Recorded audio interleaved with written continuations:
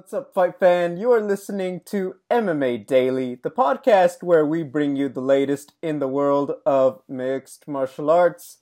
It is Sunday, January 3rd, 2021. We have officially made it.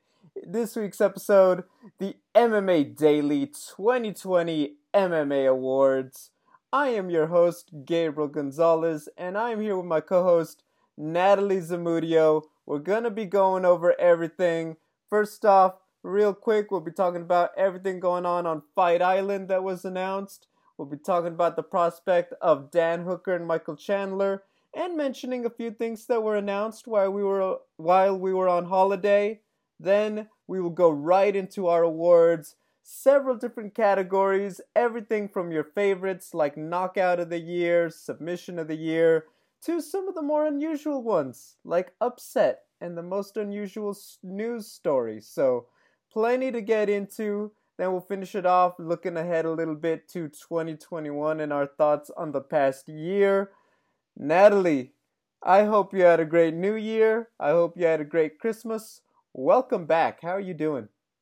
Hey, man. Yeah. Happy New Year. Merry Christmas. Doing great. And excited for the prospect of a new 2021, a new year. Now, I know things aren't going to change right away in the world. Things are still sort of where we left them in 2020, but there's light at the end of the tunnel. So I'm looking forward to the day when we can go to Disneyland. How about you?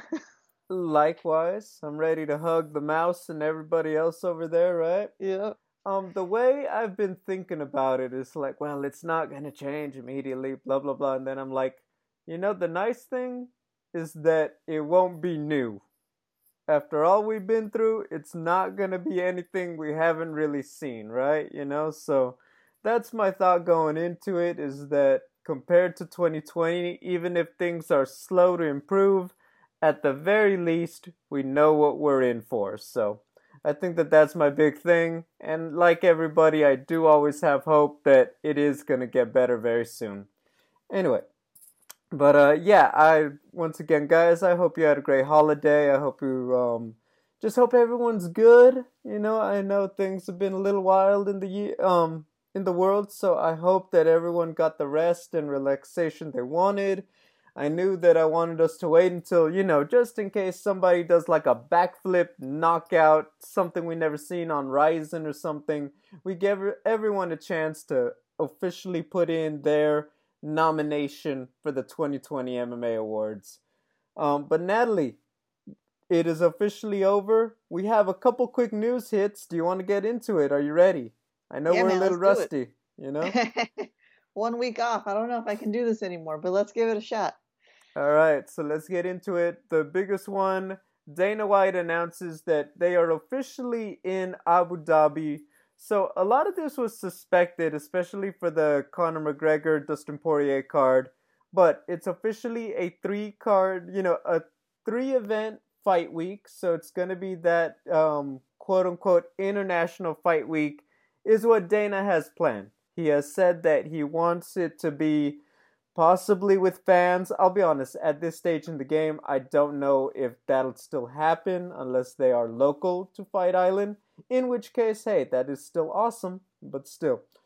3-card fight week, January 16, January 20th, and then the big one with Conor and Poirier on January 23rd. It is official. Anthony Pettis versus Max Holloway versus Calvin Kattar will be in Fight Island, not Las Vegas as originally planned. It was going to be Leon Edwards versus Hamzat January 20th on Fight Island, but Hamzat's recovering from COVID. I guess the report, he is no longer contagious, but his lungs are still recovering. So he still took the hit, so he is out. So now it's going to be Michael Chiesa and Neil Magny. And then finally, obviously, Conor and Poirier on January 23rd.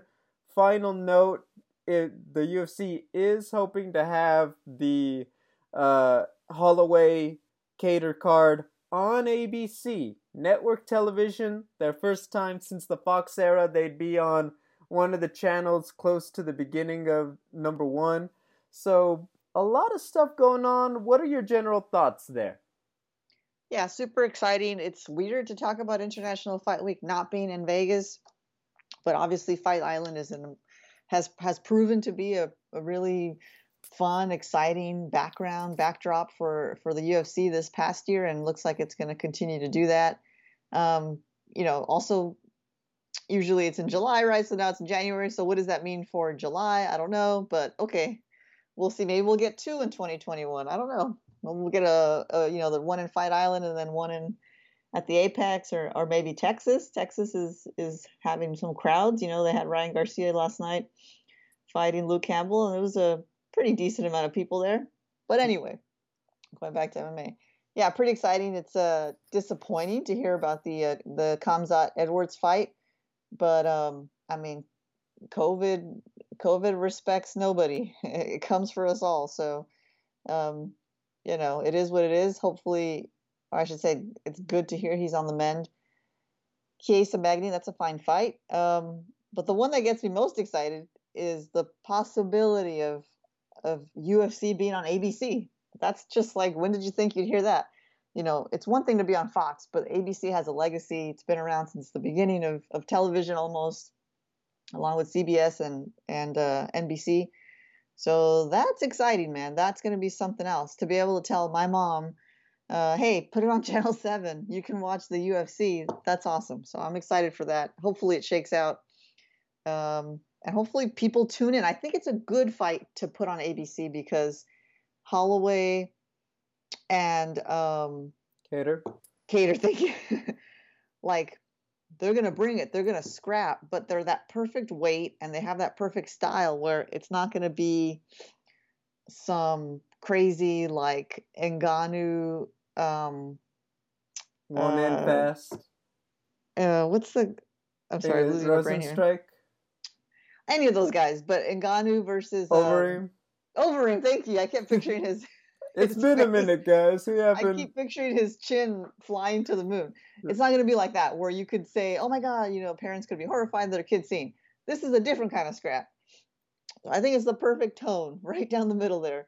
Exciting, but not like Mortal Kombat ripping your head out of your neck kind of thing. So excited for that. And, McGregor, Poirier, of course. That's I think they should put them in a bubble. Give them the vaccine if you can, guys. Come on. I think the the MMA community will be willing to spare 2 vaccines to make sure they get there on safe and sound. I mean, low key, I'd like to remind you, Calvin Kattar is a savage. He may not knock your head to the moon, but he may leave you looking like The Walking Dead. But yeah, for sure. I think that fewer things could be disappointing after all they've tried to do for this week than to have Conor or Dustin fall out, for sure. I think that, when I look at it, I just think Leon Edwards, my man. Yeah. I'm sorry. That's all I can say. I can't be diplomatic. It's just like, bro, I'm sorry. I don't know what else. Like you said, COVID is like 2016 Conor McGregor. He's apologizing to absolutely nobody. You know, like you said, I love that. So, yeah, it's quite a lot. Like we said, with ABC, that's just nice. Like we said, close to the beginning of the channels if you're on cable. Anytime you see it growing is a big deal. Like for me, because this is the work we do. And so when you have the possibility of the general public getting excited and you're part of it, for me, it's always just fantastic. So, yeah. And then, you got people who have struggle casting it. My TV is smart, but it's not 2020 smart. So the ESPN app isn't on it. So I always have to use another device to get my ESPN Plus working. So the fact that I could just turn it on and hit 7, I really like it. Or, one of your other numbers. I realize not all of you are in California. But, ABC tends to be very close to the beginning. You get what I mean. Yep. So, yeah, a lot of good stuff there. I agree with you. I think that they, on purpose, put the guy who's in the running with Stephen Thompson as the NMF at the UFC on network television. is a pretty it's on purpose. There's a reason they weren't going Leon Hamzat for the possible ABC fight, right?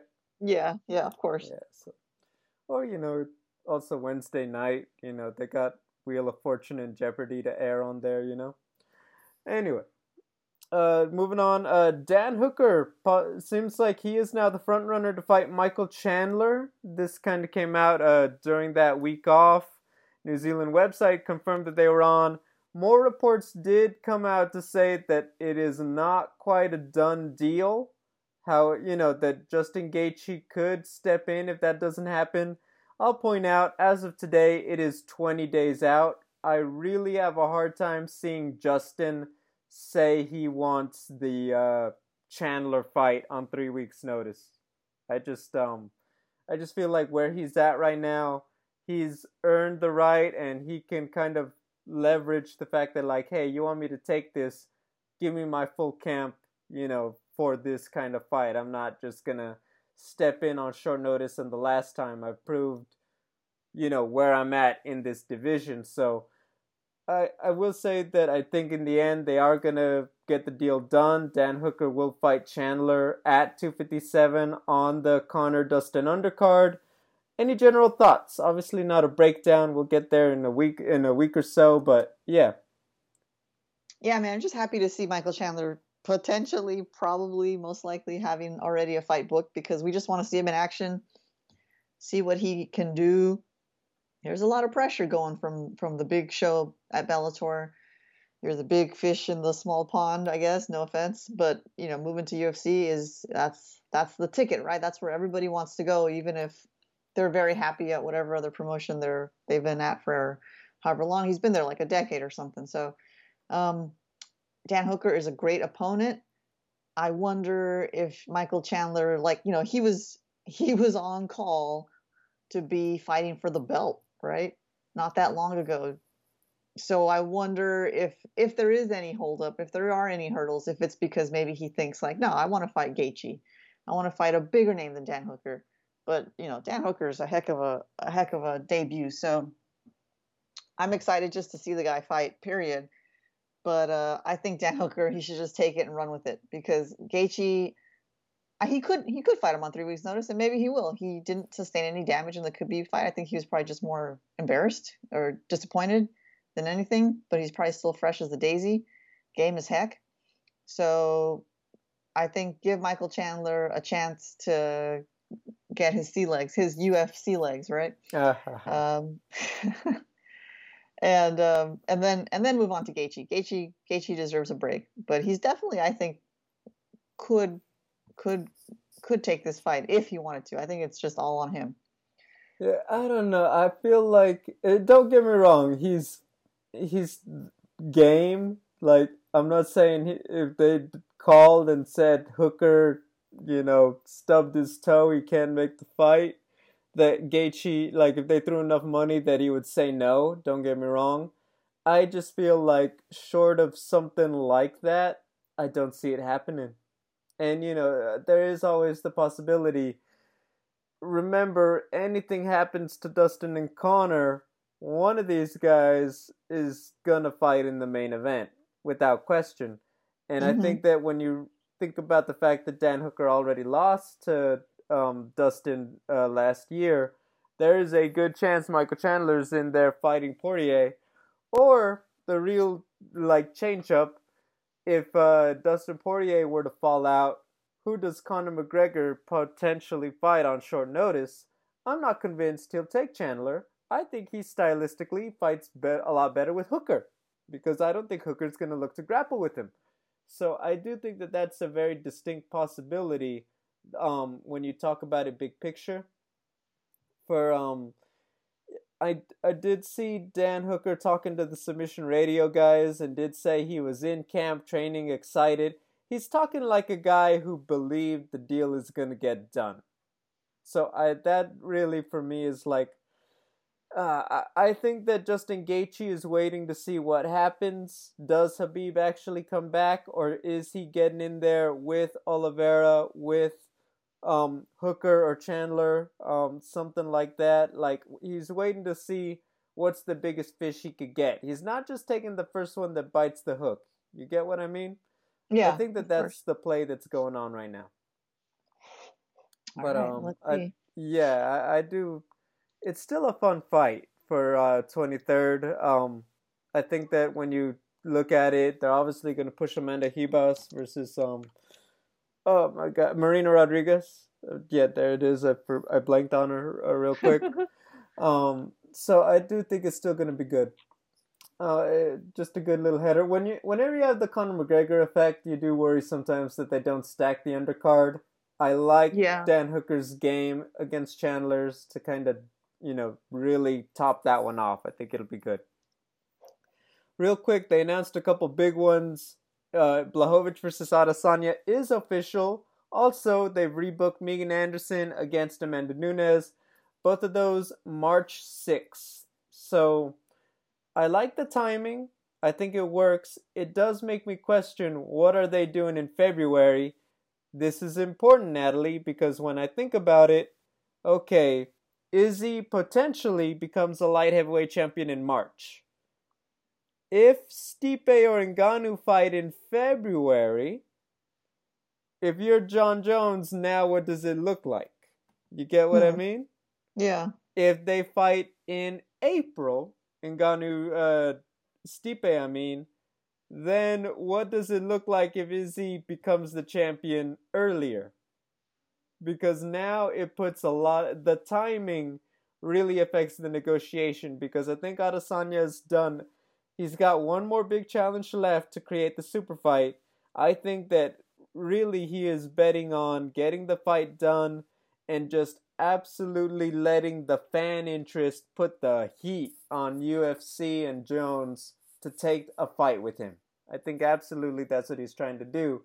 But if Stipe or Ngannou fight close to the same time, that starts to affect his ability to do that. What are your thoughts on all of this playing out?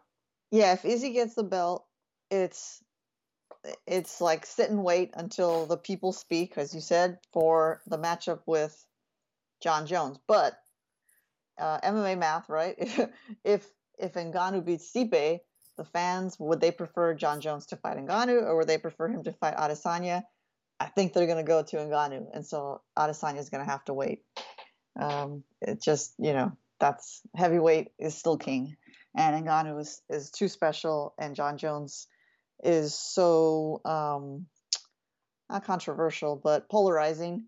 And there's interest, whether you want him to win or lose, there's so much interest in seeing him fight somebody where you really aren't sure if he can win. It's with Adesanya, I see it more as like, this could be a good fight. This could be a good scrap. With Ngannou, you see it as like, okay, he has a chance to get his head knocked off, or he can dance around and outpoint him.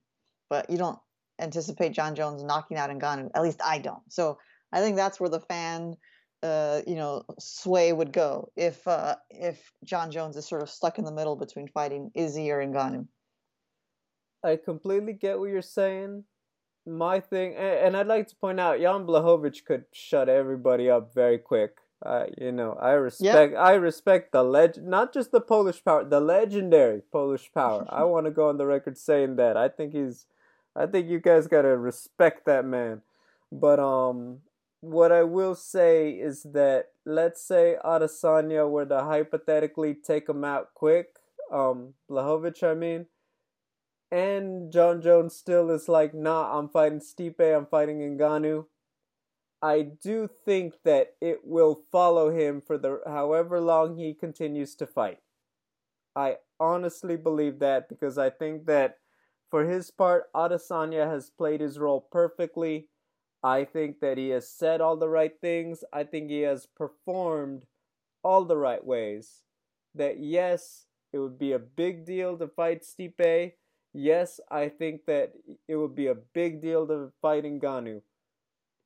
But you were the man, the biggest star, probably one of the most talented fighters outside of yourself and Khabib, stepped up to the plate, did his part, fought the fights, and you still said no. I just feel like, you know what, I cannot see, that that not staying with him, very bluntly. So I think that that's a really big deal that you really gotta take into account. And also, I'll say it, the fact that we've been waiting for how long for John to move up, and then now finally, after we've been waiting how long, there's actually a guy so talented, can match the trash. He's up against, Izzy is the best trash talker since Chael. And think about it, the Chael fight was like in 2011 for John. So you got this guy with all the qualities finally stepping up to 205, and now John Jones leaves. I'll be honest, that does irk me a bit in terms of like, well, come on. Just stay for one more. Come on. So I'll leave it at that. Yeah. Yeah. I know it's more complicated and everyone wants to get paid, but yeah, you know what I mean, guys. No, I get you. I get exactly what you mean. Yeah, I mean, it's like, oh, now you want to leave? It's just about to get good again. But exactly. Yeah. See, you get it, Natalie. We're on the same page in 2021. How about that? All right. Let's see if we could get this to last 362 more days. Anyway, guys, it is time for the 2020, not World MMA Awards, but the MMA Daily MMA Awards.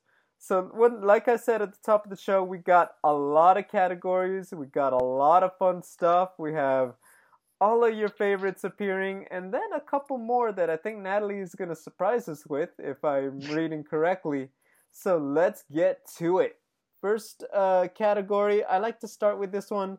The most unusual news story, the most unusual MMA story of the year. Natalie, I want to go first. Yeah. So I am going with this one. I will go on the record saying I am aware it is not official sanctioned MMA, but they put the gloves on, they fought by the rules, and they did it inside a cage. The 139-pound woman who knocked out the 500-pound man in an MMA fight and then subsequently was signed by Bellator. I'm going to mess up her last name, Darina Madziuk. So if you've seen the clip, you obviously know she comes in with that fiery red hair against just this huge man. Clearly that man has not fought MMA as much as knows has to throw his weight around. Darina just connects with some shots and leaves him pulverized on the canvas within a round. Natalie, I love this one. I thought this is exactly the kind of story that makes unusual story of the year. So it was very easy for me to give it to Darina. What were your thoughts? Yeah, it's hilarious. When you first see them standing, toe to toe, it's like, oh no, this is. It's like the soccer mom one, who I think wasn't her opponent actually Elimele. Yep. Yeah, which at the time I didn't realize, and so I thought, oh my God, that's just horrible. And I'm having flashes of this could be really ugly, if she trips and gets stuck underneath him, he falls on top of her, or he presses her up against the cage, If the cage isn't that big, there's not a lot of room to hide. But once the fight starts going, you kind of realize, oh, okay, there might be an out for Miss Darina. So yeah, I would say it was a fun thing to watch. It was entertaining, which is what it's supposed to be. And only entertaining really because she came out on top. I didn't like the pose she struck at the end there, where she kind of puts her foot on his stomach, like the way you do with big game. But he was game. He was not, not to overuse the word game, but he was nice enough to stay there still for the picture. But the crazy thing was the signing with Bellator. So I haven't looked into her other fights, her record, and to see what she's really made of. But look, Bellator has they made a resurgence, right, by doing these kind of like carnival bookings, these legends fighting each other, the Kimbo Slice and the Dada 5000. Like they did all that stuff to get people, to get eyeballs, and it worked. It was really awesome because then it showed you the talent that they had been building up. You also got a chance to see all of that, right? AJ McKee, Michael Chandler, all these great guys and girls like Elimele. So Bellator played it smart, but I think we can agree that they're pretty much past that now, right? They're pretty much past that point of doing these crazy matchups. So when they signed her, I thought, well, she must have something, right? Like, are they going to really pitch her and market her as the lady who beat the 500-pound man, or is she just going to be another female fighter in their division, who's really good? And I don't know. I don't know how much you know about her, but you know what her pedigree is, and if it's kind of more of a carnival signing or like a legit contender signing. I think that they, if I'm not mistaken, because I will be honest, I have to double check that she was 139 pounds. I'm not sure on the catch weight.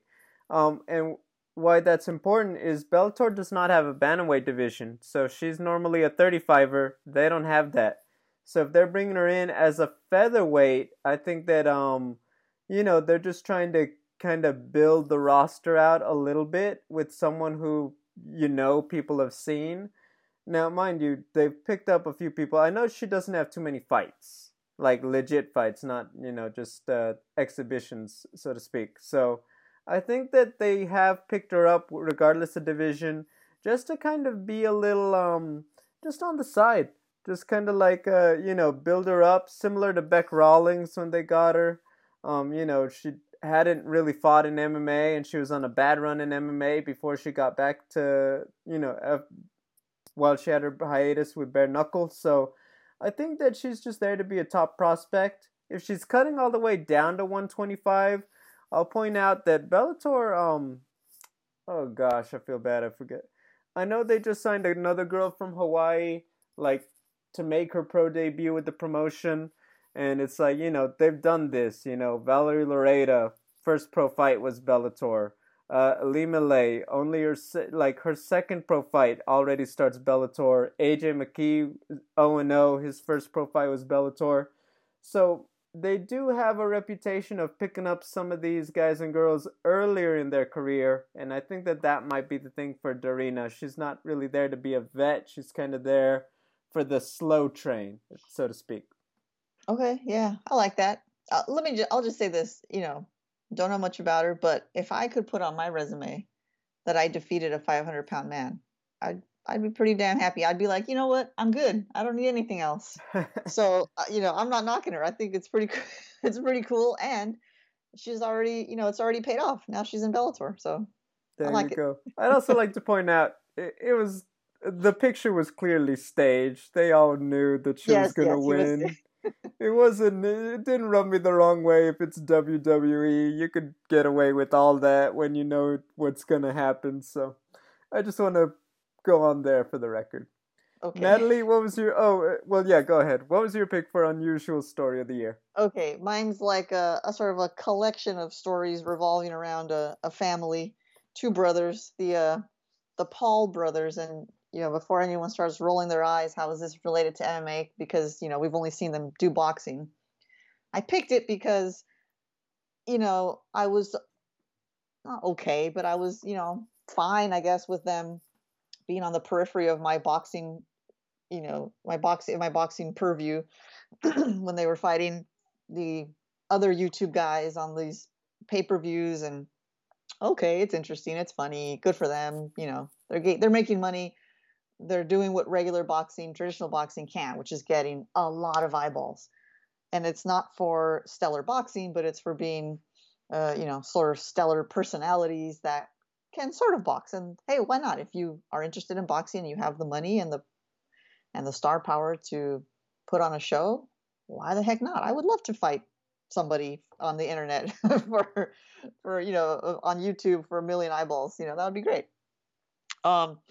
But what kind of made me roll my eyes was when they started picking fights with MMA guys, because now you're just doing it. Now it just feels like cheap. The Conor McGregor one, give me a break. No, Conor McGregor's not going to fight you. And if he did, and he would destroy you in like 5 seconds, despite the big size difference. The Dylan Dennis thing, we talked about it with the Brendan Schaub Food Truck Diaries, and how perfectly positioned the camera was, not even a tilted frame. Everything was, the tripod knew exactly where to be at the right time. So unusual, because when they were doing their boxing shtick, I didn't actually, for whatever reason, see this coming, see them trying to infiltrate the world of MMA. And I should have. And I just think it's crazy that they're getting so much attention. I understand why. that you have ESPN interviewing them, that Brendan Schaub's doing Food Truck Diaries with them. Like, are they getting attention because the people who are interviewing them want the clicks, or are they getting attention because there's some value there, there's some merit, there's some skills, there's potentially an interesting fight to be made? I think it's the former, and that's why it ruffles my feathers, and that's why I think it's unusual. But 2020, I mean, geez, was that the most unusual thing to happen in 2020? No. So I guess we'll count our lucky stars for that. What do you think about all this Paul brother nonsense, or Paul brother story? Because it's gotten so much attention, I actually did a story for Cageside Press talking about the history of celebrity boxing. Yes, you did actually. I have it ready to read. Yes, so to preview, there's been a lot of crazy stuff that happens on celebrity boxing, and it's had everyone from Vanilla Ice to Kim Kardashian do it, and I found footage of a lot, so enjoy. But my thing about it is that people public figures getting in the ring to get attention is nothing new. It's been going on long before the internet. So the idea of all these guys doing it and getting paid at a time when anyone can be a celebrity because of YouTube and social media, it doesn't surprise me. I think the thing about the Paul brothers doing it is the way they've done it. They have really, I say it, if you don't get it, it's because you most likely either don't understand it or you think it's a fad for another generation, the Gen Z. But I am telling you, I have seen that generation use either their or their parents' hard-earned money to get out there and support these guys and show up, and they're excited about it. They have a fan base that legit shows up for them, so you cannot be surprised. I will say this, they're calling out a lot. Look, Jake Paul, his paperwork will say he's had 3 fights. Jake Paul has not fought anybody who's fought other legit boxers. He has fought other YouTube personalities, and respectfully to Nate Robinson, he is a pro basketball player. He is not a combat sports athlete. So the fact that Jake Paul is now taking aim at guys who could physically do harm to him and actually have more training than him, I think 1, you really want to get paid. 2, you must really believe in yourself, because even exhibition you could get hurt. So, do I think that's unusual? I absolutely do, for the fact that I did not expect this to blow up the way it did. Yeah. If the YouTubers want to fight other YouTubers, hey, I'm not against anybody getting paid. I've said this many times. The fact that you guys are taking aim at a lot of big fish who could actually whoop your... okay. I mean, there's only 2 ways this can go, and that's they take care of you, or you end up like the proverbial nail, not the hammer. So, that's my thoughts on it. But yeah, man, it's well deserved. It's unusual. We'll leave it at that. I'll say this. But yes, of course, it's been going on forever, right? Celebrities wanting, fighting is primal. You have a grudge with someone, or you want to just test your mettle. I get it. It's when they cross over, and maybe I'm being protective or defensive over MMA, but it's like, if you want to pick a fight with someone in MMA, go ahead. Call out someone like CM Punk. Call out someone who's learning MMA the way you called out someone who was learning boxing when you were in that phase. But to just go to Conor McGregor, it's like, that doesn't work the way it worked when Conor McGregor called out Floyd Mayweather. Like, that's totally different. He had already proven himself as like the top of MMA. You're still unproven in boxing. You've just had some fun fights, and good for you. So, but like I said, that Generation Z, they want it to happen for them, and they're willing to pay to see it if it's a possibility. That's the thing. I'm telling you. There's a lot of kids who spend all day on YouTube, Natalie. I'm telling you. It's a very real thing. Pumping my fist angrily out the window saying, "Get off my lawn." I'm that old person now, so that's fine. I'm okay with that. Okay, Clint Eastwood. Yeah. You got a Gran Torino for us too? Yep, I sure rolling do. around Montebello. Oh, I Okay. wish. I'll be honest, guys. I really almost did the Camp Soda fight circus as the unusual story. If you don't know what I'm talking about, Google it. It will blow your mind. But I like Dorina's story a lot more, just because of the outcome.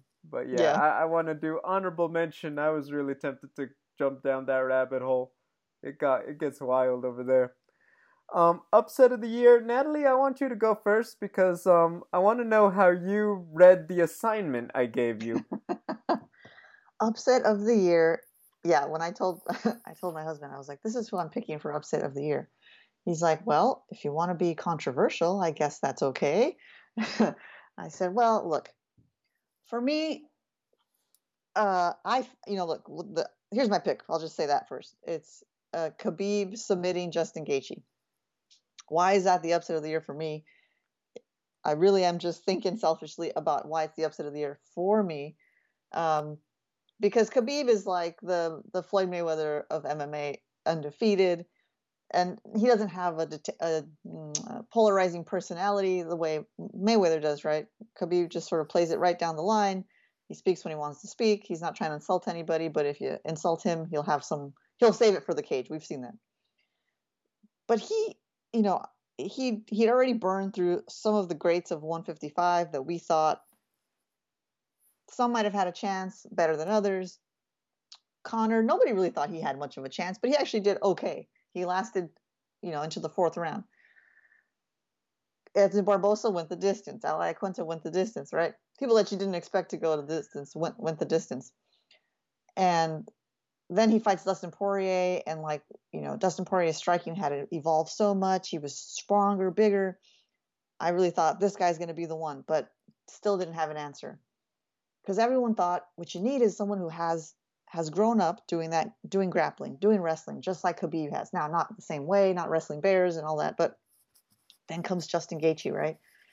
He too has evolved. His striking is amazing. He doesn't even need to use his wrestling because his striking is so good. But he has the wrestling in the back pocket. He grew up doing that. And I really thought this is going to be the guy to do it. This is going to be, Justin Gaethje is going to be the man to defeat Khabib Nurmagomedov. And what we saw was Khabib showing us almost like a superhero who is fighting a mere mortal, and he toys around with him for a little bit, but he doesn't even really want to be there, because if he wanted to, he could end the fight at any moment. And that's what we saw.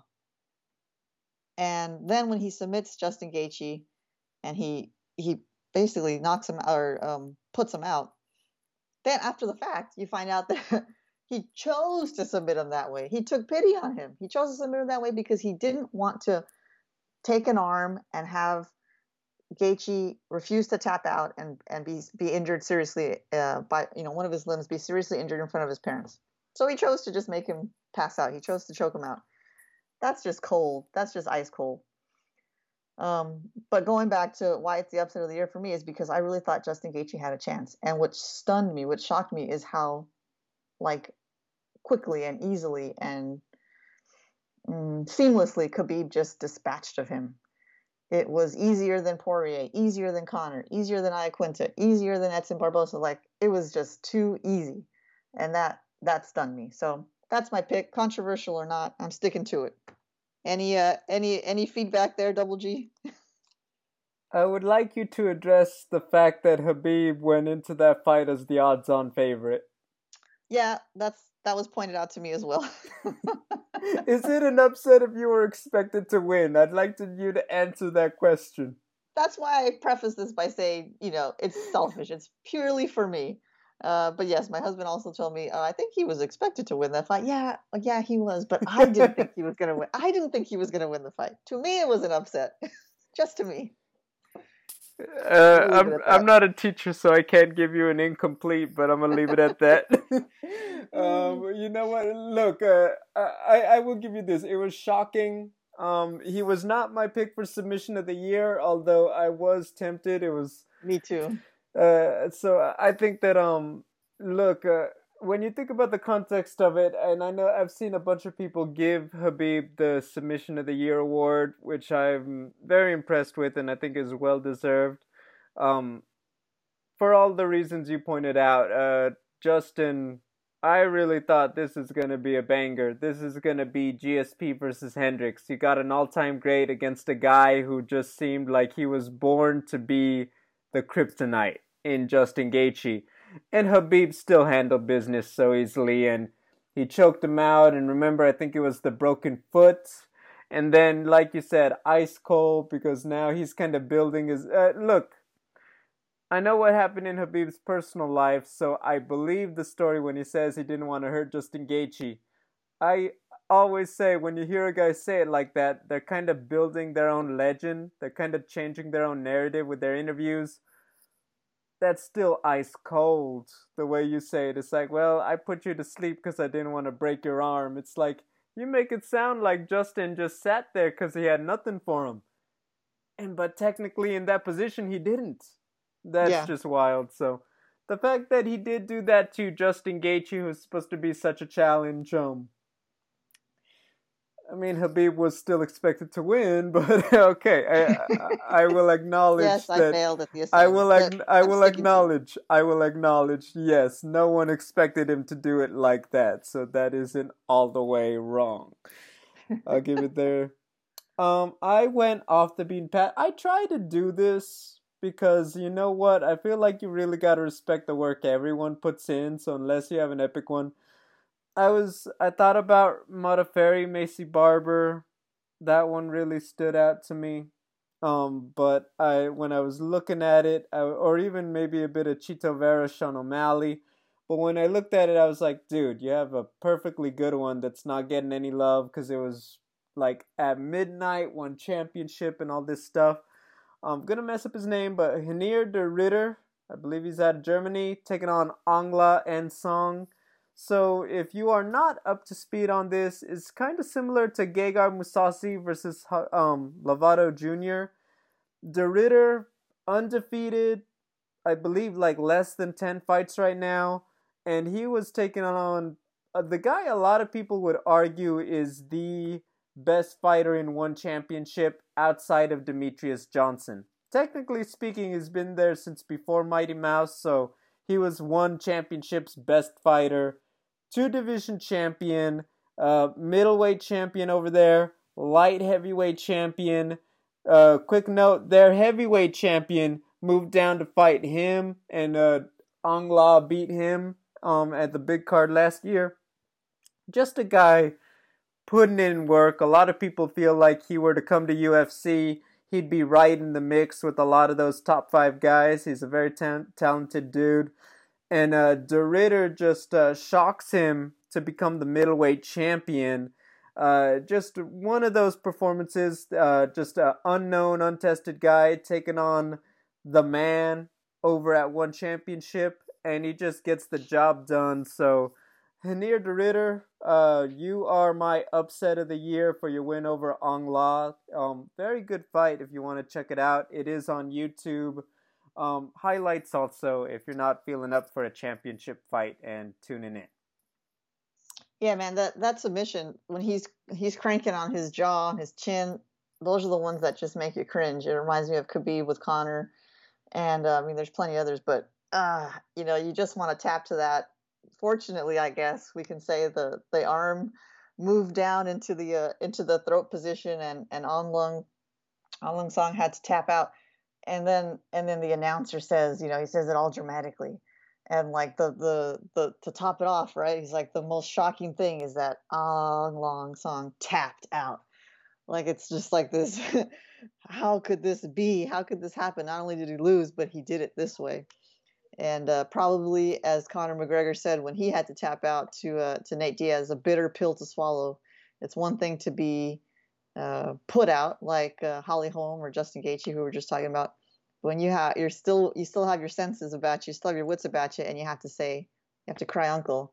That probably stays with you. So, it was a really good and upsetting because I'm sure he was not the odds-on favorite, right? Maybe not. I don't think so. Good for old Renier de Ritter. Yeah, man. I mean, I'm assuming they're gonna have a rematch sooner rather than later. I believe so. Yeah. I Yeah. think that but yeah, so look, good stuff. If you don't tune in over there, they will have some bangers occasionally. So yeah, it was just when I think about it, it's like, dude, we didn't know UFC champions were beat in 2020, and so I think there's like, look, it's kind of hard to top a two division champ being unseated, right? So I went with that one, even more than Bader Vadim Nemkov, because I think a lot of people felt like that was a possible one too, but I felt like even then, Vadim was a little more tested when you look at his resume than De Ridder over here against the one championship guy.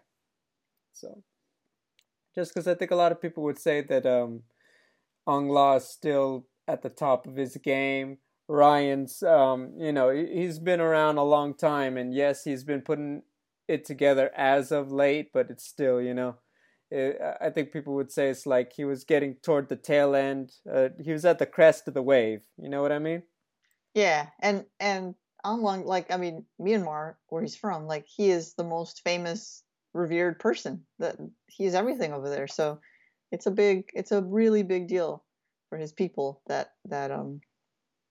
he had that loss, Oh and yeah. for one championship, like yeah, it's their golden boy. So big Yep. deal. Sets it up. Upset of the year.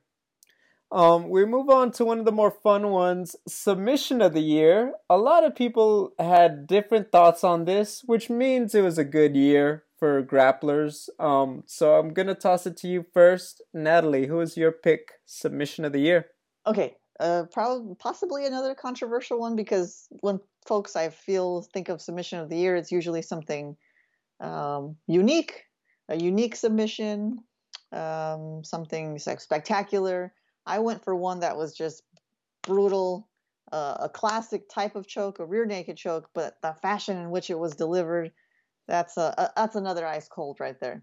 So I picked Figueiredo Benavidez 2, and this was Joseph Benavidez' like second chance to get that belt in a row, right? We all know what happened the first time he fought Figueiredo for the belt. Figueiredo came overweight, and so despite the win, Figueiredo couldn't retain the belt, couldn't keep the belt, couldn't get the belt, I should say. So they had to run it back. Okay, Benavidez has a second chance to right the wrong, right? This is the guy who's always been so close to getting the belt, could never beat Demetrius Johnson.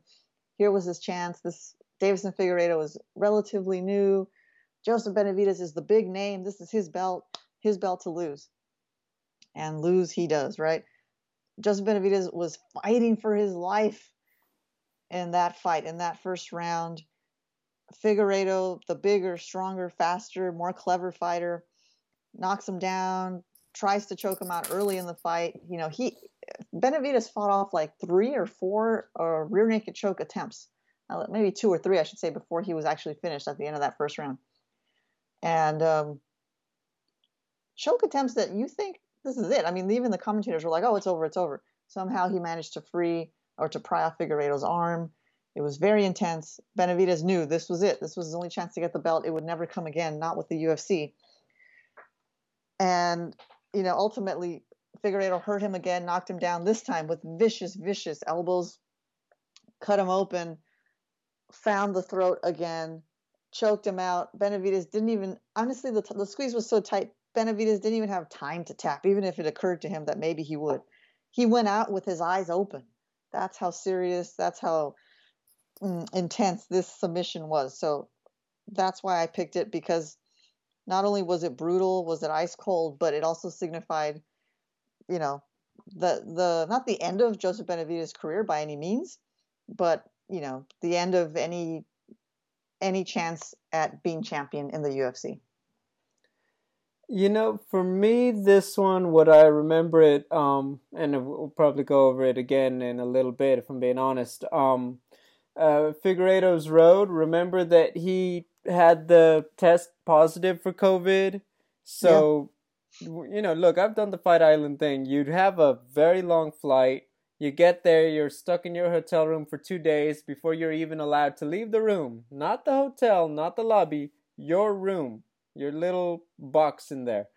And so remember that Figueiredo flew in late, Benavidez not only does his flight, but he also does his 2 days in the hotel room, and he's done, I think, even before Figueiredo can even get in there, can get out of his room, before he even arrives. So the fact that he went through all that, he still has to cut the weight. Everyone's waiting to see if he'll make the weight this time or if he'll miss again.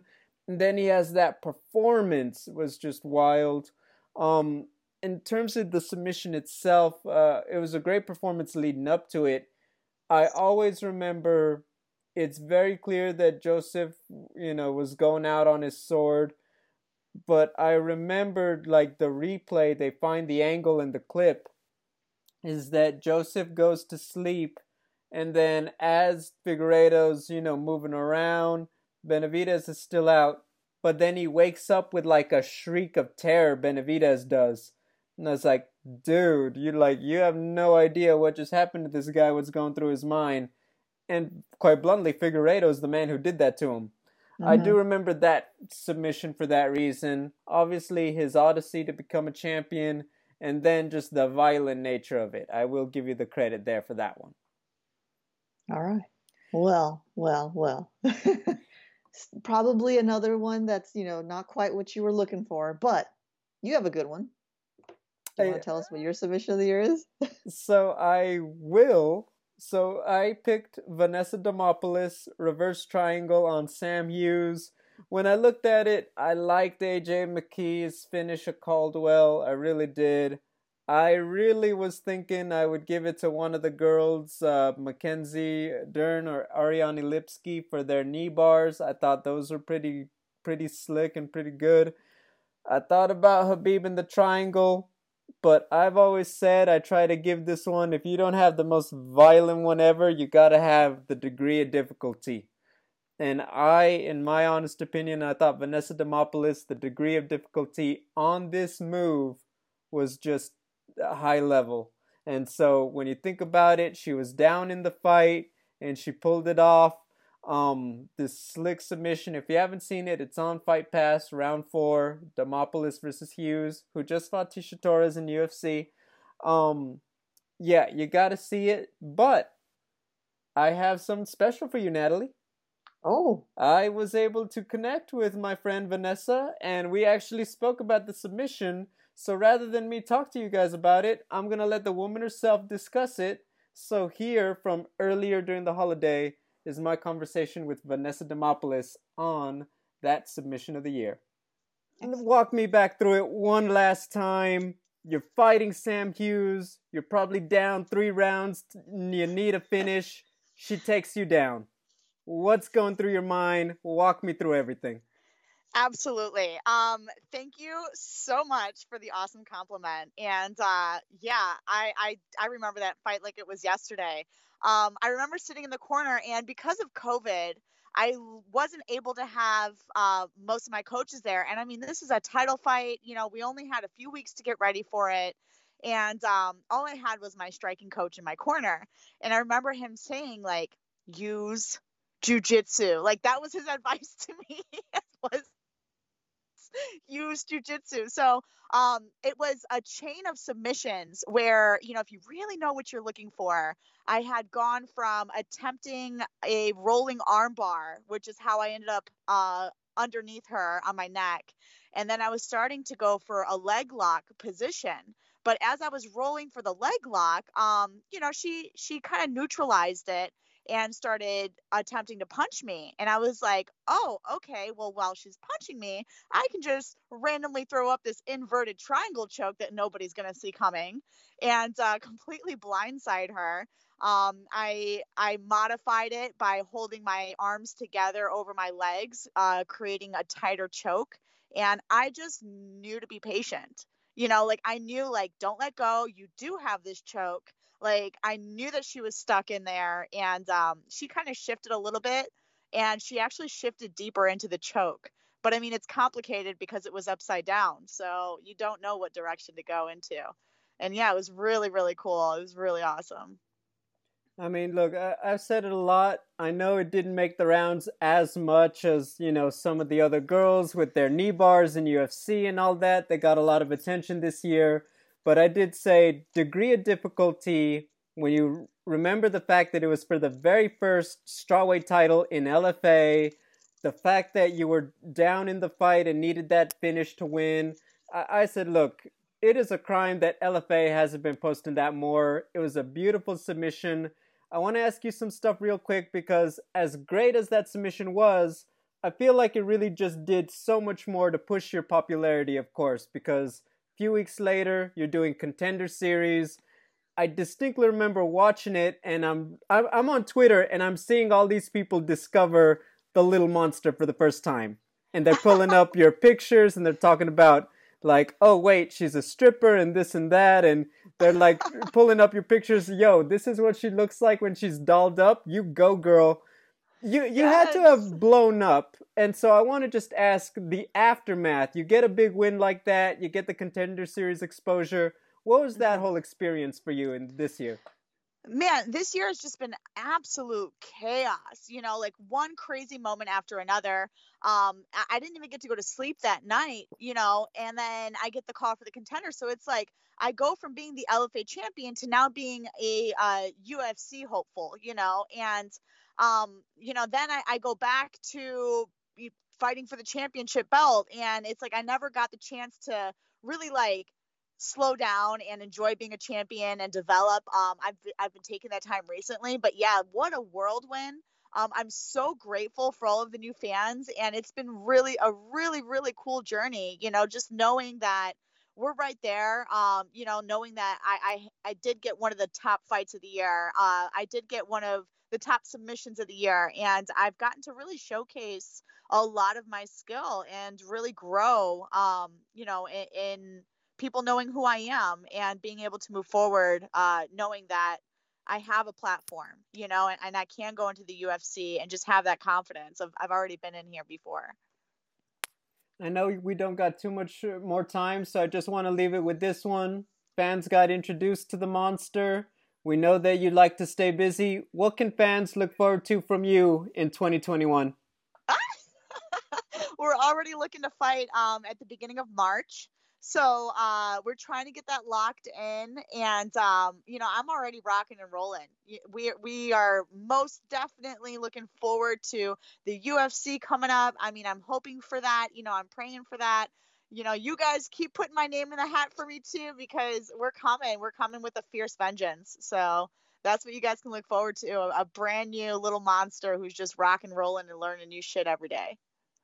Well, Vanessa, once again, congratulations. I've been telling everybody, submission of the year, that inverted triangle was amazing. Congratulations on just having a breakout year with the Contender Series and everything else. Happy holidays and just best wishes for 2021. Thank you for coming on the show. Thank you so very much for having me. It's always a pleasure, my man.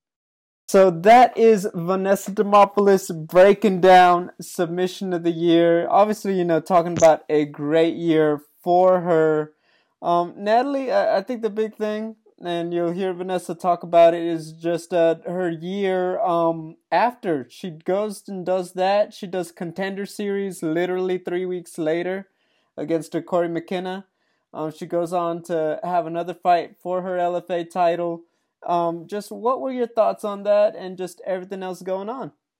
That's a crazy cool submission, because if you watch it, and first of all, awesome supplementation here, having the interview to back up your pick, and hearing her describe it, it's really cool. She's clearly still can taste it, the victory there, and can transport herself right back to the moment. What was cool to me watching it, who doesn't know all the things that she knows, obviously, as watching her transitions and stuff, was that all of a sudden it looked like she just popped upward from her head and shoulders, like her body just defied gravity and shot upwards, and then she snagged the neck with her legs. So it was super cool, and it's a really fine pick for submission of the year, because there was a lot of other ones that were unique and spectacular in their own ways that you probably saw in UFC or Bellator, but LFA, this young lady Vanessa Demopoulos, it was super cool, and obviously good things are happening for her, and hopefully she has an even better 2021. But there's nothing there's like no better way to make your mark in the MMA world than with a cool submission that's always going to be in the part of someone's highlight reels, top 10, top 20. Like, you know, this is really awesome. It was very cool. I hadn't seen anything like that. Yeah, and so yeah, I want to thank Vanessa one more time for making the time to come on. She's always been fantastic, and I just can't wait to see what's next for her 2021. I think that she's coming back with a vengeance. I could tell you this, that girl loves training. Like no, like like oh yeah, well I feel good at no, that girl loves training. So you can be assured she is coming back to really do some work in the new year. So definitely look out for her. Once again, thank you, Vanessa, for coming on the show. Look, yes, Figueiredo was fantastic. You're my submission of the year. I've been saying that since you did it, so props to you, bud. Natalie, let's move on to one. I think we're going to have I couldn't get him for the show, but still a very nice one. I'll just, spoiler alert, we agreed. Joaquin Buckley with the switched spinning back kick knockout of Impa Kasanganay. I mean, what can we really say about it that we haven't already? So I'm going to just go ahead and let you take it however way you want it.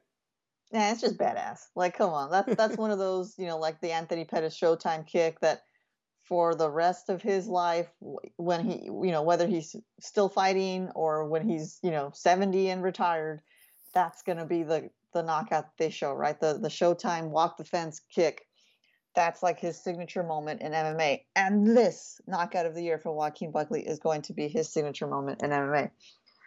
Because incredible. That's some Van Damme, excuse my language, but that's some Van Damme shit, right? That's crazy. It's not the kind of thing you ever see in MMA. You rarely see it, I should say, but you hope that you're going to see it. It's like, it makes me think of like, I grew up watching Rocky movies, and that's how I thought boxing should look. And when I actually watched a real boxing fight, I was like, this is not as exciting. Then I, obviously I've become educated, and so I see it differently. But with MMA, some people might come into MMA thinking it should look like a Van Damme movie, or Jackie Chan, or any of these like really awesome choreographed fight movies. And you get in there and it's completely different. But every once in a while, you get one of those moments where something spectacular, something high flying, something crazy happens. And the moment has to, the stars have to align for a move like that to pay off, not only to be executed, but to pay off in a knockout. And that happened for Joaquin Buckley. So yeah, undoubtedly, indubitably, knockout of the year. And it's gonna be for sure one of the knockouts, best knockouts in UFC history. UFC is going to be around still for a much longer time, but there's no way this isn't part of that story. Yeah, if you've ever attended a UFC event live, it's a cool thing they do. They have this little montage to, man, I'm forgetting it. And I know it's not the name of it. Pretty much that one old song, Teenage Wasteland. Oh yeah, yes, The Who. Yes, by The Who. They do a montage, and they literally have so much stuff from like the Pettis Showtime kick knockout to, they play a little bit of Forrest Griffin, Stephen Bonner, and they have all these classic hits, and they update it every so often, right? So over the years, now Ronda's part of it, Anderson, John Jones, Conor McGregor, all of them are in it. And here's the thing is they play it before the event starts, before the prelims start, if I'm not mistaken. I believe sometimes it's played before the main card. If you're there in the arena, they never play it on the broadcast, ESPN or pay-per-view. They never do it. But it pumps you up because you automatically remember all of the classic stuff that's happened in UFC, all the cool stuff that happens. And you are reminded any of that could go off tonight. And I'll just say it. That knockout was exactly the thing you hope to see when you tune in to watch MMA or the UFC. Plain and simple, that's exactly the stuff you hope to see. I've said it a million times, the degree of difficulty on that move. I said that if Adesanya, I think because it happened close to the time, had Adesanya done that to Paulo Costa, we'd be saying it's the best combat sports knockout ever. It was that good. It was that cool. I loved it. So, I mean, I can't add anything that you haven't. Joaquin Buckley, just the pop culture MMA moment of 2020 for that one. Just the style points. All of it. Yeah. He takes it in and change. So, yeah, I just love it. I think it's that good. It's going to be, when fans get back, it's going to be on the, the montage in the first event that they play in the arena. You know what I mean? I hear you, man. I hear you. Yeah, good. Freaking awesome knockout. Just beautiful. Yep. I'm not gonna lie. There were a couple other ones. The Sean O'Malley one was nice. I know that you really like Cody versus Asuncao. Dude, that one's just too so too violent. Slick. Too slick, yeah, and violent. He's just like up against the cage. Oh yeah, and then fakes him out and then just sends him to the moon. That was cool too, man. That was a great one. That's good stuff. There's some good finishes there. Breakthrough Fighter of the Year. So I want to point out the way I have always seen this defined, and so I stick by that rule, is that breakthrough means you had your debut in a major promotion in the last 12 months. So I'm going to be honest, I was very tempted. I've seen many people give this award to Kevin Holland, and I want to acknowledge the fact that had he made his UFC debut this year, I would have given it to him. I would have called him up personally to tell him you need to accept this. But he made his debut off Contender Series in 2018. Can't do it. I'm sorry, guys. 5-0, 7 months. I can't do it. So the award has to go to Khamzat Chimaev. No one knew how to say his name. No one knew who the heck this guy was in June. And then come July, he is the breakout star of Fight Island. He is potentially one fight away from challenging for the UFC Welterweight Championship. I think that says just about everything you need to know about how he got built up and pushed and performed in 2020. Yeah, man, it's crazy because, of course, yeah, Kevin Holland fought 5 times. Khamzat, I think it was 3, right? Yep. No, there was like the June, July, or it was like 2 or 3 weeks apart. The one 9 days. Then I'm completely wrong. Yeah, so they're even crazier, and like that was just enough. Like they pumped up the story enough to just really elevate this guy's star, and then all of a sudden it's like, well, let's see if he can fight fight one of the big guys, at the top. So it's crazy how quickly his star was catapulted. Dana White loved him, and of course that's why. And then at one point, I can't remember which fight it was, he was like sitting next to Dana, cage side, watching other fights. So he's clearly well regarded at the UFC. Sorry, my phone fell. Impossible not to pick him for Breakthrough Fighter of the Year for sure. Even though Kevin Holland fought 5 times this year. Yeah, like I said, I'm sorry. It's just, you gotta make your debut. But look, I think the thing about Khamzat, just to talk about his numbers, I think that all 3 fights, he's taken like 3 punches. So 3 different opponents combined have only landed 3 punches on him. I think they said he took 0 punches in the second fight. The fact that the 9-day swing, he fought the first fight at middleweight, cut down to 170 pounds days later, had an even more impressive performance. Then let's talk about the knockout over Gerald Meerschaert. He landed his first punch for a 17-second knockout. 3 opponents, he still hasn't fought 1 complete round overall in the UFC. And yeah, the UFC loves him. Dana White loves him, like you said. I mean, what else can I say? That's about as good as you could script it without winning the title too, if you ask me. Yeah, man, those stats you just rolled out, that's pretty crazy. Like, he hasn't even fought a full round yet. Yeah. Yep. Not even hardly been touched. That's, yeah. No doubt, Breakthrough Fight of the Year. Oh my God, it was a wild one for sure. I'll say this, we talked about it a little bit.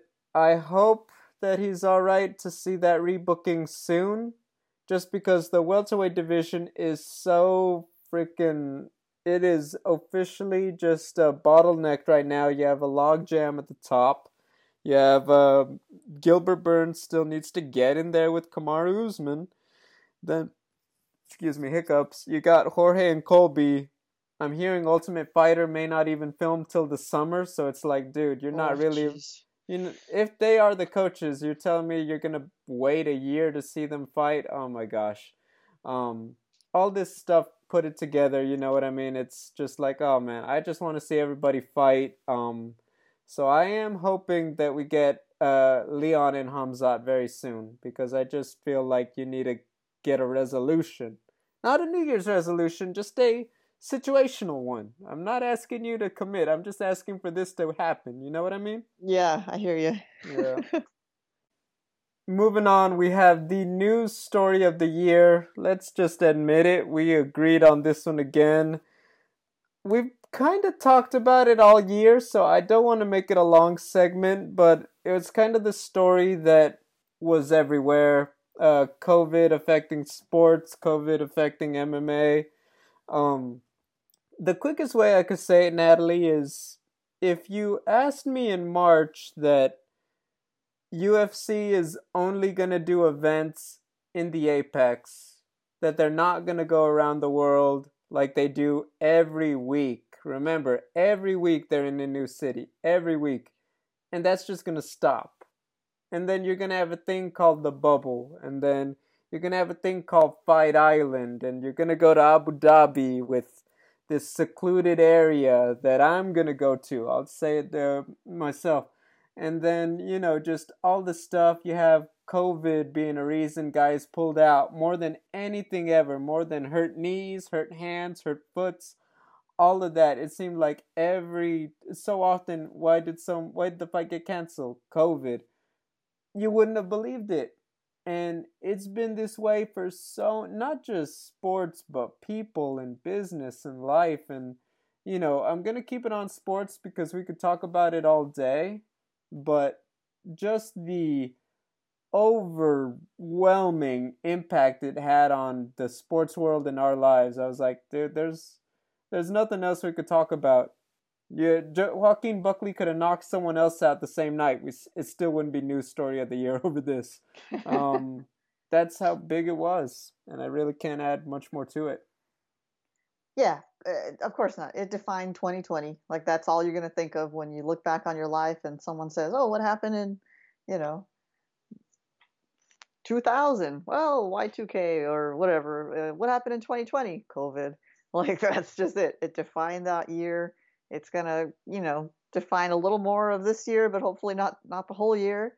And what impressed me the most about COVID affecting sports is how sports responded to COVID in 2020. Specifically, first and foremost, the UFC, right? And you know, they're tooting their own horn a little bit too much, but it's kind of fair, man. They were the first ones to come back, but probably because why was it so easy for them to come back? Or not easy, but why was it feasible for them to come back first? Well, they don't have any unions to negotiate with, and it's basically like, you know, unilateral, autonomous, management over there, right? One person calls all the shots. So, but nonetheless, they were the first to come back, and then you saw all these other mega monster leagues, NBA, NHL, MLB, like they all did what they could, were creative. You know, NBA made the bubble. Everybody, you know, regrouped and made sure that all the folks who were stuck at home, couldn't leave, couldn't work, at least had sports to watch, at least had something to cheer for. And I think you got to believe it helped the morale of our country, of the world, the sports watching world, to have all these professional leagues come back and at least give us something to look forward to. So, you know, the story was COVID in 2020, but also, you know, the like resounding, like no quit attitude of humans in general. It's in our nature to keep going. And we did. We improvised, we adapted, we overcame. So, you know, we got through it and we're still getting through it. I'm going to add one more, and I wasn't planning on it, but as you speak, you know, you reminded me. I read one, it was like a very old interview by Stan Lee, and obviously before, you know, he created a comic book empire, you know, it wasn't a big deal, especially when he got started. And he said to the point that for a long time he was embarrassed to say he worked in it because it was such a dismissed profession to be in his business. And as it went on, he said, well, I learned to be very proud of it, and I learned to, really embrace it.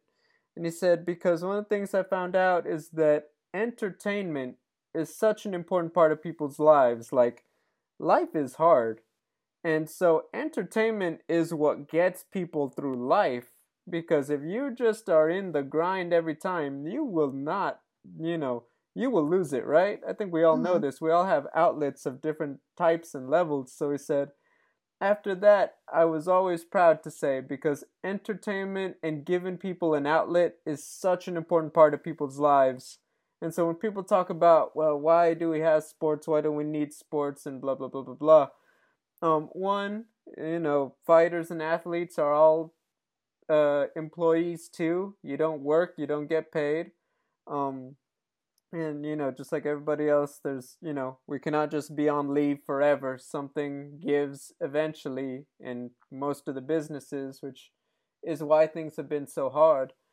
But on another, further note is that, look, it gives people something to do, something to think about, right? And so I was very proud, like you said, also of the MMA world, of the sports world in general, just the way we came together and the way they put it together. It was quite fantastic in my opinion. So I agree with you, but I felt like I wanted to say that is that, you know what, this is an important part of people's lives. You can't understate that having something besides the news to think about really helped, for sure. Indeed, indeed. I really want to hear this. The female fighter of the year. And it was teed up for you again, which, by the way, I was shocked you didn't get anything for Valentina for Christmas. And yet here we are again. She's a front runner, and Natalie Zamudio picks someone else over her beloved big sister. Yes, I did. First of all, I didn't get her a present for Christmas because what do you give the woman who has everything? She has everything. She needs nothing from me. I would only detract from her surplus of, skills and talents and possessions. So I left her be. I let her be. Yeah. So we're coming around to female fighter of the year, and I could have picked Valentina Shevchenko, but because she fought twice this year, right? Yeah, she fought twice, and her win over Caitlin Chookagian was impressive. It was dominating, right? That crucifix at the end, that's how she finished her, I think. No doubt, man, she's still my favorite fighter forever and ever. But I guess, to her detriment, she's just so good, and it's expected for her to be so good that she just didn't jump out to me as female fighter of the year. When I'm thinking of 2020, that's not the first female fighter that I think of. And so my pick, controversial probably again, as a lot of my picks have been for this recap, is Angela Hill. Now, I know she's 2-2, but she fought 4 times this year. She was super game, ready to go whenever the UFC needed her, went to Abu Dhabi on short notice. I think she won against Claudia Gadelha, which is one of the 2 losses on her record for this year. I think she won that fight. I think most people think she won that fight. So I'm going to go ahead and say she's, 3-1 for 2020. But look, man, her star has grown. Think about her coming off Contender Series, and if you heard her interview on Joe Rogan, she straight out admits she basically had 0 MMA experience. She's been doing Muay Thai, and she had enough flash to make the judges at Tough think that hey, we can do something with Angela Hill on the show. So they put her on, but she really was a novice still, and had a lot of learning and growing to do. If you follow her Instagram, you see she's working hard all the time, looks impressive, great physique. She's a fun personality. And this year I thought really just elevated her name in the UFC in a big way. She had that fight against Michelle Waterson, which was a headliner, big deal for her. She didn't win. And for me, that specific fight, I think more about Michelle Waterson because it was such a great performance for her, a return to form. But nonetheless, I think Angela Hill has grown a lot. Now, how do you define female fighter of the year? Probably not the way I'm defining it. However, I stand by my choice. I think that she, like some of the male fighters who stepped up in 2020 and fought whenever they were called to fight, I think she did the same thing, and I think she should be given props for that. So that's my pick, and I'm sticking to it. You are playing fast and loose with the rules, so I try. Yeah. Maybe 2021, maybe I'll be more by the book. No, it's fine. I just want to make sure I address, that I understand the way you're defining things. I'll give that to you. To me, the Claudia fight was close. In the moment, I really did think Angela had probably pulled that one off. The fight with Michelle Waterson, that's on the short list coming up in a minute for Fight of the Year. I know it's not getting the love, but those girls brought it, and it was back and forth, right? Mm-hmm. My thing with I respect a lot that Angela has built.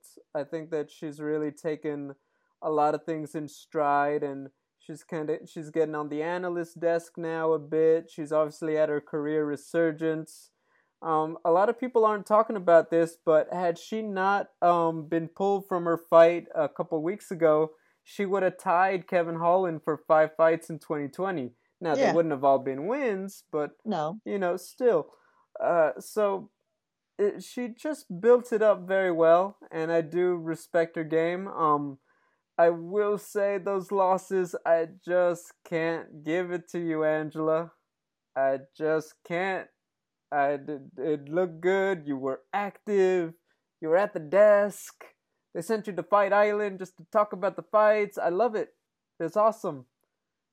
But I can't do it, Natalie. I can't do it because I'm loyal. I'm loyal you play on by the the show. rules. I like it. I'm loyal to the one that you know what? You might have to call me Gabriel Shevchenko. I'm the only one who's been thinking about her on the MMA Daily. Because my female fighter of the year, I had to go with Valentina. I had to say the bullet hit the target. This one, I'll be honest, I was very tempted to go with Chris Cyborg because out of all the female champions, the big ones, she was the only one who fought twice along with Valentina. Yeah.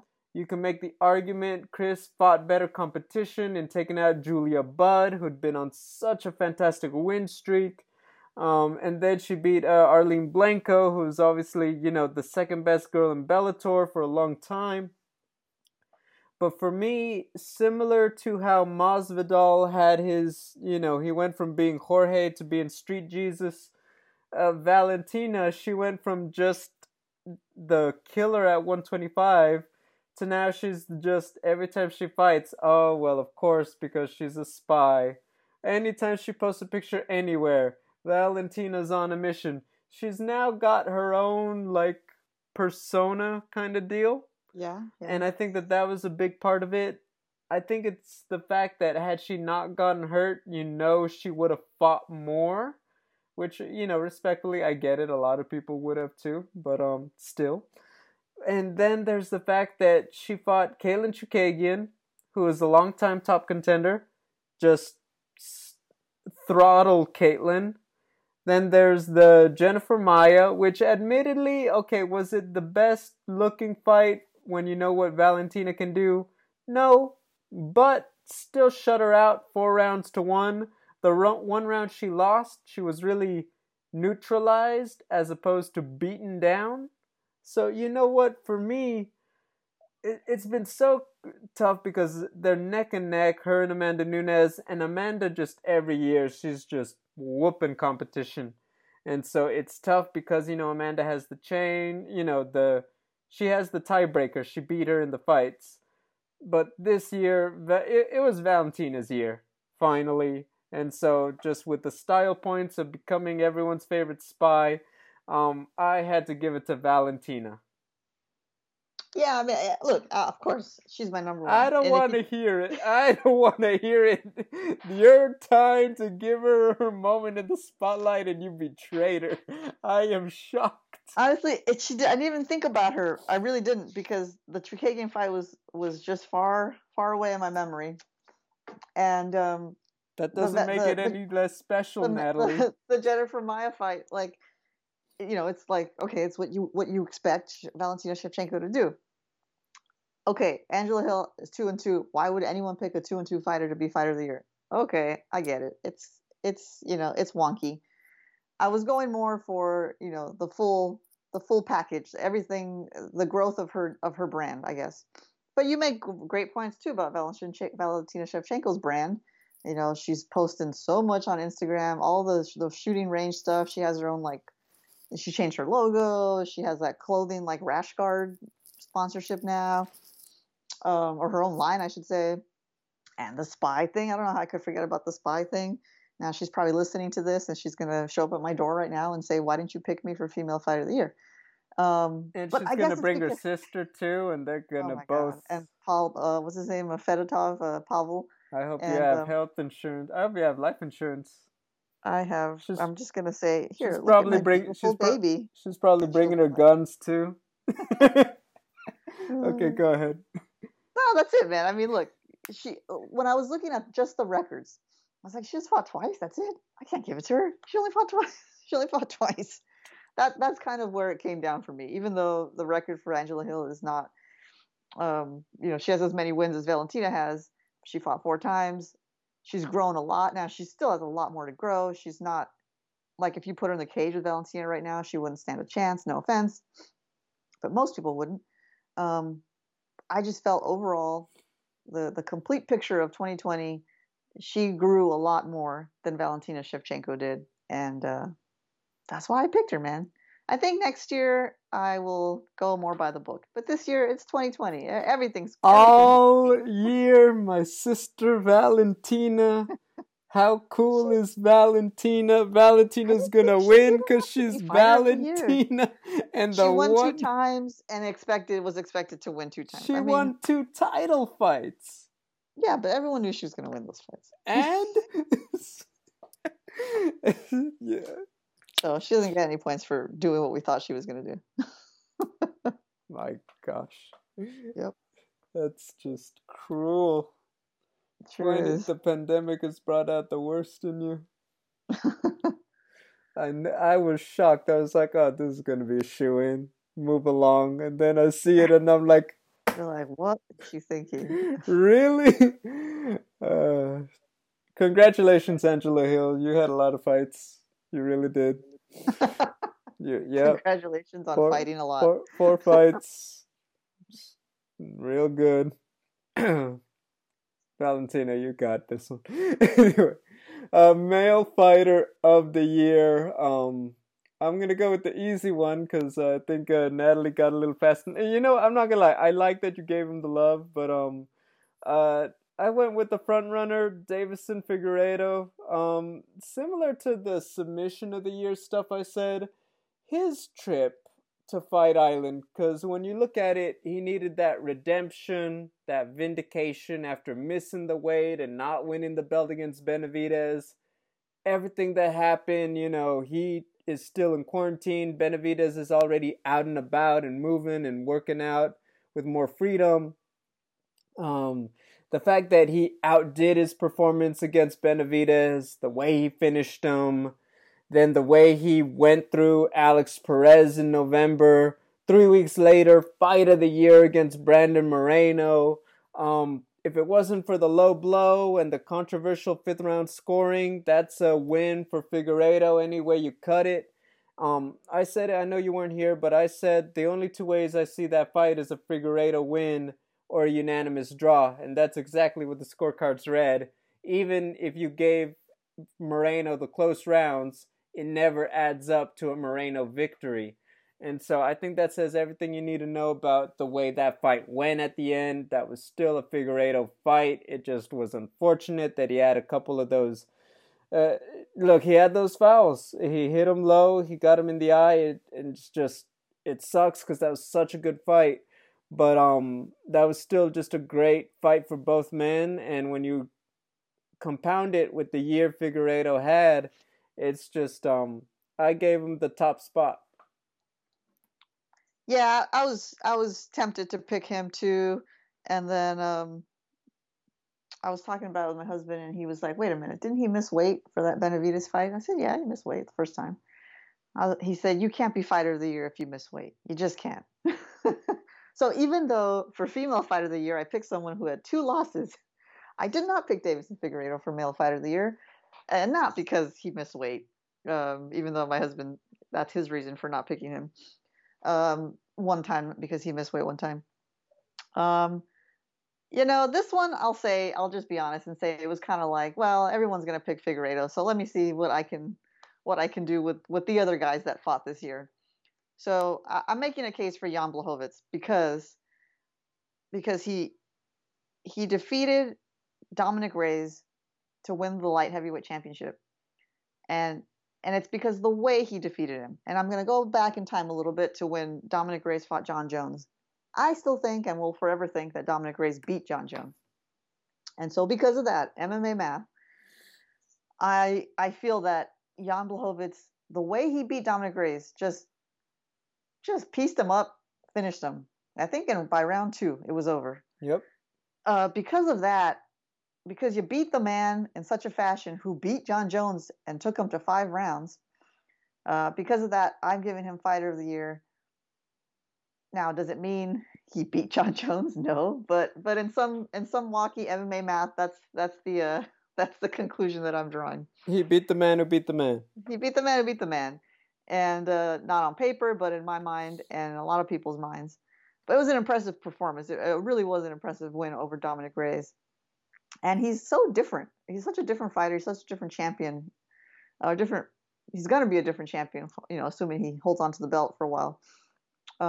We'll see with Israel Adesanya, but I just like the story that he had a big loss. I think was it last year or the year before that kind of seemed to derail his momentum, but he came right back. And look, man, I don't have a strong case for it, but I stand by it. The way he beat Dominic Reyes was so impressive to me that I'm giving it to him. Now, Davison Figueiredo, did he fight 4 times this year? Yes. 3 times? Yeah. I mean, look, yeah. I mean, it's there. It's pretty clear, right? Did most people in the MMA world pick Davison Figueiredo? Probably. So you Makes gave sense. So you gave Angela Hill the award know, for fighting more fights, but it's so okay. Have I lost all credibility? Yes, I think so. Okay, Natalie, I see what you're doing. Okay. I'm destroying. I was like, what rules are you playing by? I'm destroying everything. It's like you're playing. You know what rules I'm playing by? I'm playing by 2020 rules. That's what I'm doing. It's like you're playing Monopoly, but it's like you're not doing what they say on the card. I'm playing Monopoly with real money. Okay. No, man, 2020 rules. Anything goes, and that's what I'm doing. Next year, I'll go back to being, straight and narrow. I love Jan Blachowicz's story. Great champion in KSW, comes to UFC, falls on some tough times. He's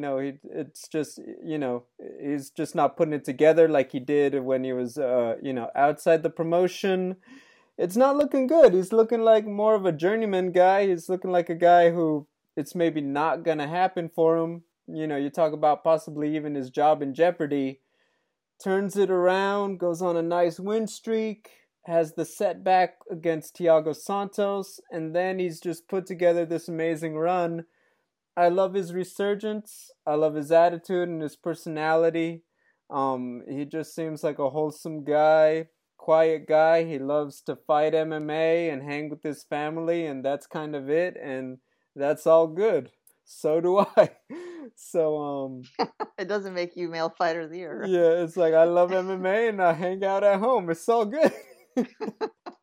Same thing, that's my dude. I think I heard John Anik describe it criminally underappreciated, and I think that is a great way to describe him. His performance over Reyes and Corey Anderson, great. He is up there. I think that really it's just the activity. Figueiredo just had more fights for me, and I think if Jan were to beat Adesanya and then most likely Glover next in 2021, it's going to be hard to top him for Fighter of the Year, unless that John Jones has to fight consistently against like Stipe, or they got to get 2 appearances out of whoever fights with that triumvirate, the Stipe, Jones, and Ngannou. Yeah. That trio is gonna have to compete twice, because if Blachowicz wins against Adesanya, that's gonna be a tough one to top when you consider the way all the odds are looking into the next year. So I think that's going to be it for him. He's kind of poised himself to have a big year. It's now on him to capitalize. Yeah, we'll see if Israel Adesanya has anything to say about it. We have reached it, the impossible of impossible categories. Fight of the year. Every month seemed to have one. The Paul Felder, Dan Hooker. Obviously Weili Joanna. Then we had Poirier Hooker. Then we had Angela Hill, Michelle Watterson. Jack Hermanson, Marvin Vittori. Figueiredo Moreno. Just, oh my gosh, there were and I know I'm missing one. This is me trying to do it off the top of my head. There were so many good ones. So look, let's be honest, there was just a lot of good television. A lot of 5-rounders went the distance back and forth, so you got your money's worth out of it kind of deal. I mean, a lot of them were on free TV, thankfully, but you know what I mean. It was just a lot of fun. Natalie, I think you know who we picked. Go ahead and tell me who it is. Yeah, Weili Zhang, Joanna Jędrzejczyk. It was what now I'm going to butcher this. What month did it come out in? Because there were still March. Fans in the crowd. March. Last one with fans. Last one with fans. Yeah. God, lucky for them. They got to see that in person. I mean, it was just a back and forth war, 5 rounds for the now I can't speak. Strawweight title. Strawweight championship. Yeah.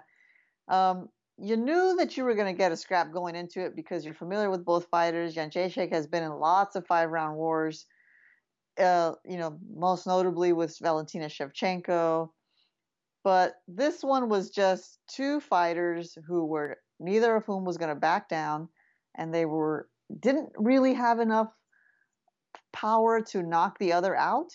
You can say Weili Zhang is definitely the harder puncher, but Joanna Jędrzejczyk is just so darn tough that she wasn't going to be knocked out, and Joanna Jędrzejczyk is more of a volume striker. So you kind of knew they were just going to be standing there going back and forth for as long as the fight was scheduled to go, and they sure did.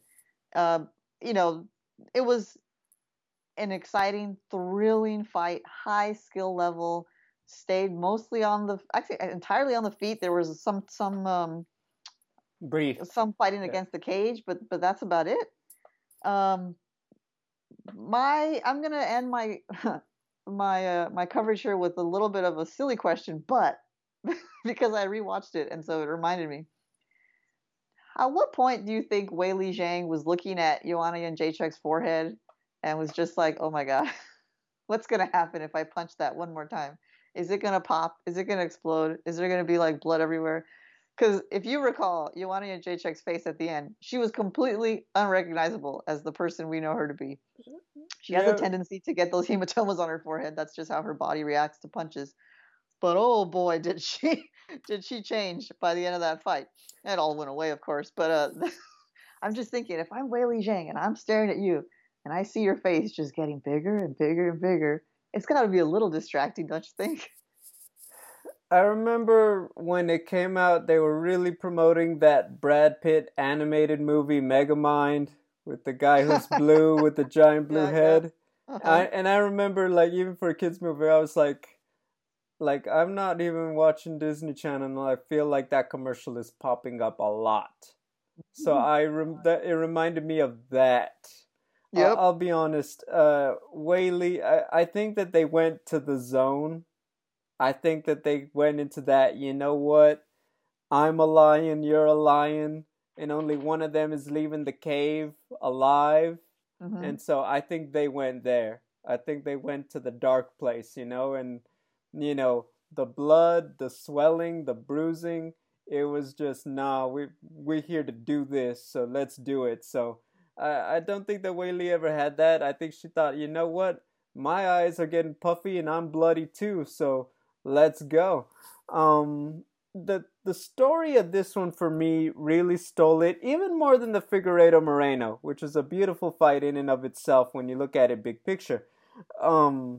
For me, it was about the fact that you knew what you had going into this. You had the new superstar. Remember, she does like ridiculous. Wei Li does ridiculous numbers when she's on TV in China.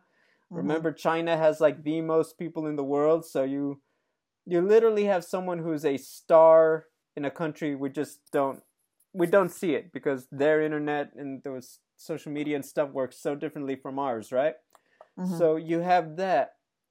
And then you have Joanna, the former queen. Remember that she'd had the losses, but they were back-to-back Rose Namajunas. The rematch was so competitive. She moved up to fight Valentina, but everyone knew, look, outside of Rose, Joanna is very likely the best fighter at strawweight who's beaten everybody. And so you had the former queen kind of in her return to form. The Joanna who fought Wei Li beats pretty much beats every girl, I think, out there. If not Rose, then most of the other fighters. I'll say that right now. She was just absolutely dialed in.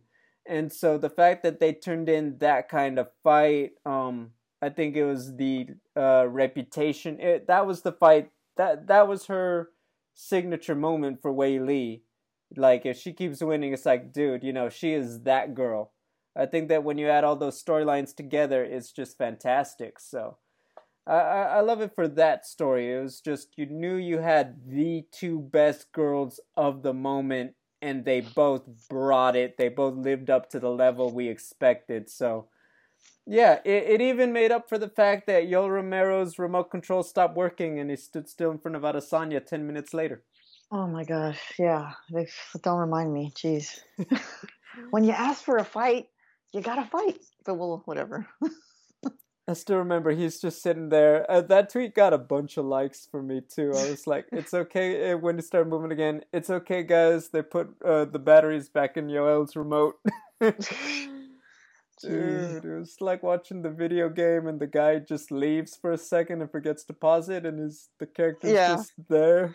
When you're in practice mode in that room by yourself and you're just... Yes, dude. But yeah, I love it. Look, that there were a lot of great fights. A lot of guys brought it, and girls, and they just put a beating on each other. But I love the skill level. You knew you had the consensus best girls in this fight, which I don't know if you necessarily felt that way about all of the other fights. So that, to me, really gave it to this one. It delivered in a way that I think even surprised people, which made it even better. Yeah. Natalie, that is it. We made it. Everybody got a piece of the pie. Even Angela Hill. Yes, 2020 in review. You know what? I think that when I look at a big picture, I think that we are very lucky as fans that as many fights still came together as they did. Remember, we still got all the fights we thought we were going to see. Izzy Paulo and Jorge Kamaru Usman and all these other stuff. Stipe, DC. I will be honest, if there's one thing that shocked me is that we truly didn't get another fight for John Jones. I really thought when he fought Dominic Reyes, he's got to fight somebody. So he's going to be back in there sometime this year. But the fact that for all the changes, we still got as many of the matchups as we wanted, I think that that's a great year, personally. When you talk about COVID and everything, it's tough because I think by now we've all seen some people get sniffles, other people, it hits them hard, and it affects them for a long time afterward, and that is very frightening and concerning. But I think a lot of people like, hey, is it stressful and does it make you nervous to go back to work? Yeah, and I can relate to that. for sure. I understand it, and if you're in that boat, you are not alone. But the fact that people are like, look, like life's gotta, we gotta find a way. We can't just wait forever. And they came out there and we did the best we can. I think that under the circumstances, I think that's just a great year, and thankfully everyone seems to have recovered and done well who did have it. So I think that my thoughts on 2020 is not just we made it, but we made the best of it. And I think that that's the best we could do any year. Yeah, certainly. We made the best of it. 2020 is one of those years where, geez, we didn't see this coming. We really didn't. And we did our best. Everybody, staying in their own little, with sheltering in place or having to go out and work, whatever your situation was during this year, we just did the best we could do. And that's all you can ask. The year is over. And that doesn't mean the troubles are over, but I'm hopeful. And like I said at the start, there's light at the end of the tunnel. And I mean, look, man, before we know it, this is just going to seem like a long time ago. Hey, remember that 2020 with the COVID? Hopefully that's how we can look back at this at some point. But, let's just, it's not, how do I say this? You can't ignore the fact that you and I and a lot of people are really lucky, and a lot of people were not lucky at all. Were really unlucky and had a terribly hard time. So it's just mostly I'm just happy that we all pushed through as best we could, and that's it. That's it. That's all you can ask for. No, I completely agree. And if you've had a hard time, just know that my thoughts are with you. Like I think a lot of us have been there at some point or another, and I get it. So just know my positive vibes are still always with you guys. And as we close the door on this just wild, unbelievable year, unbelievable couple of months, we're going to keep rolling the best we can. We will be back next week. There's still no fights, so we're going to do a very, comprehensive breakdown. We're going to look at the biggest storylines going forward into 2021. What's going on with the champions, the biggest fights, the biggest storylines in some of the promotions around the world, and just really, get ready to see what we're going to go through in the next 12 months in the MMA world. Until then, these have been the MMA Daily 2020 MMA Awards. Thank you if you've hung on for the ride. Remember, we'll be back next week. Take care.